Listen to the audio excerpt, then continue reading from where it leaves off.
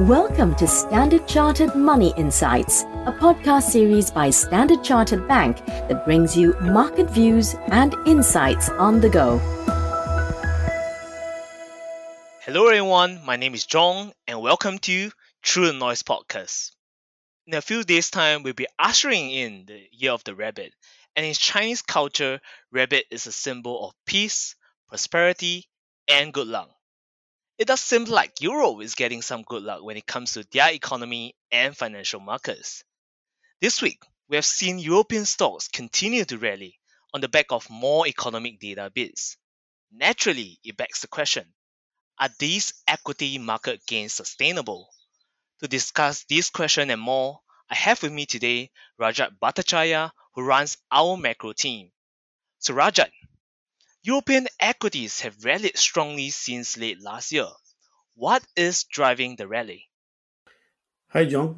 Glad to be here. Yeah, indeed. European stocks and the euro actually have both rallied strongly since the late September of last year, with the benchmark MSCI Euro Area Index up almost 34% in dollar terms, outperforming both global and US stocks.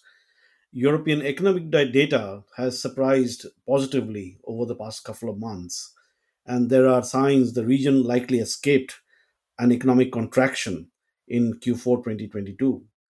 So the turnaround can be attributed to a few factors. So let's go one by one. The first one we think is Europe has experienced its mildest winter on record. So the gas reserves, which were filled to the brim ahead of the winter, are likely to remain at multi year highs for the rest of the year, protecting the economy from further supply shocks. Gas prices have plummeted more than 80% from the Q3 highs. Cheaper gas prices and fading of the energy supply outlook has lifted economic activity and confidence, which has filtered through into resilient earnings. So we expect European Q4 earnings to significantly outperform US earnings. And then there's the lower energy and food costs, which have also dragged headline inflation lower, raising hopes of an early ECB rate pause. And finally, China's surprisingly quick lifting of mobility restrictions have raised expectations of a sharper economic rebound in 2023, improving the outlook for European exporters. Interesting. What about the Q4 earnings? How does that stack up against a strong outperformance of European equities in recent times? And most importantly, do you expect the rally to sustain? Yeah, because of the unexpected support from the warm winter, Europe is expected to outperform US earnings in Q4, as I said earlier. Companies in the Stoxx 600 index are expected to deliver almost 11% EPS growth in Q4 2022, according to Refinitiv estimates. This compares with an expected 2.2% EPS contraction for the US. Moreover, excluding the strongest performing energy sector, European companies are still expected to deliver 4.5% EPS growth. Analysts' buy recommendations have remained high for European equities but are now starting to drop for US stocks. However, we are cautious about chasing the rally in European equities and continue to remain neutral on them. We see four major hurdles for euro area equities in the coming weeks. The first being stretched technical indicators, including our proprietary market diversity indicator, which is showing being bullish. European equities is increasingly a one sided trade. This has historically served as a warning sign of a likely reversal in the coming weeks. An increasingly hawkish ECB, as tail risks fade and core inflation continues to rise, is likely to further tighten financial conditions in the coming months. Thirdly, unlike last year, euro area relative valuations versus bonds are no longer attractive on risk adjusted terms after the rally in European stocks in September. The gap, and by that I mean the earnings yield premium over the benchmark 10-year euro area government bond yield, is now back to its 20-year mean. And finally, China's economic reopening is likely to be more domestic demand driven rather than being led by infrastructure, as seen in the past. While this is likely to be positive for Europe's luxury goods exporters and its tourism industry, it is unlikely to significantly benefit the region's industrial exporters. Okay, enough about Europe. Let's change track a little. The other big event this week is the BOJ standing pat on its easy monetary policy. What does that mean for the yen?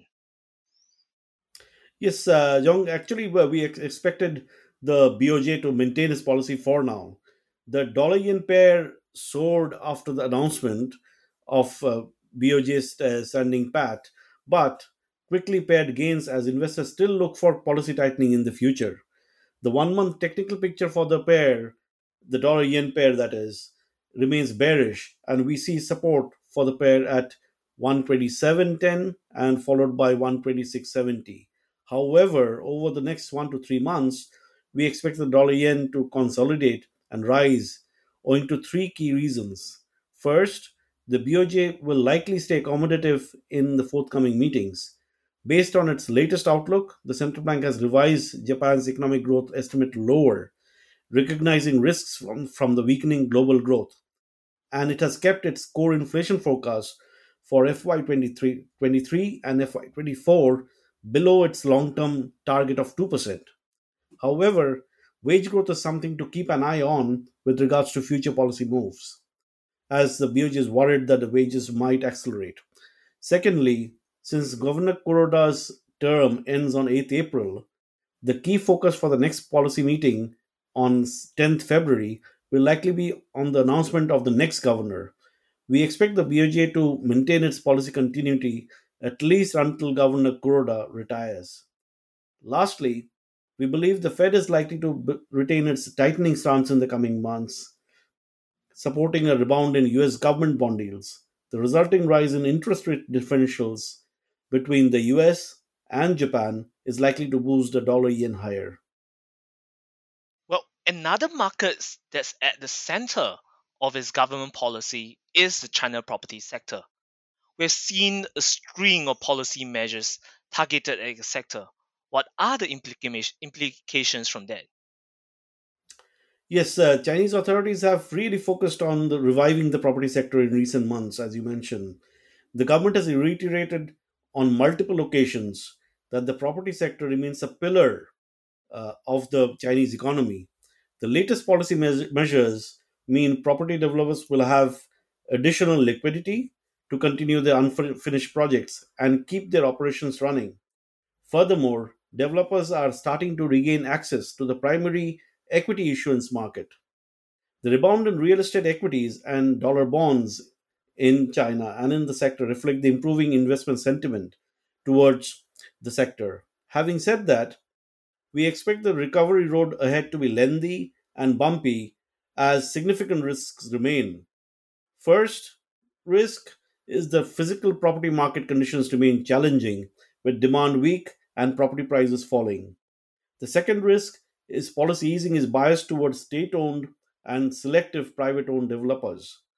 Third, the core policy direction, wherein properties are for living instead of speculation, this is what the authorities have told us time and again, would likely cap massive property price gains from here on.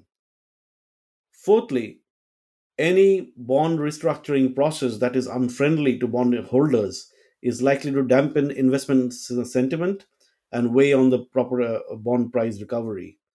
Within bonds, as a result, we stay cautious on China's property sector and retain our preference for high quality investment grade issuers. Asia dollar bonds as an asset class is our preferred asset class, as you know, and we want to gain exposure there. Given almost 85% of the bonds in this asset class are investment grade, with negligible exposure to China real estate developers. Within China equities, we are neutral on the real estate sector. Thanks, Rajat, for your valuable insights. This is all the time that we have today.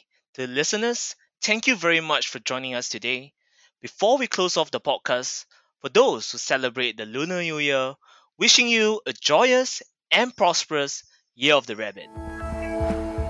Thank you for listening to Standard Chartered Money Insights, a podcast series by Standard Chartered Bank.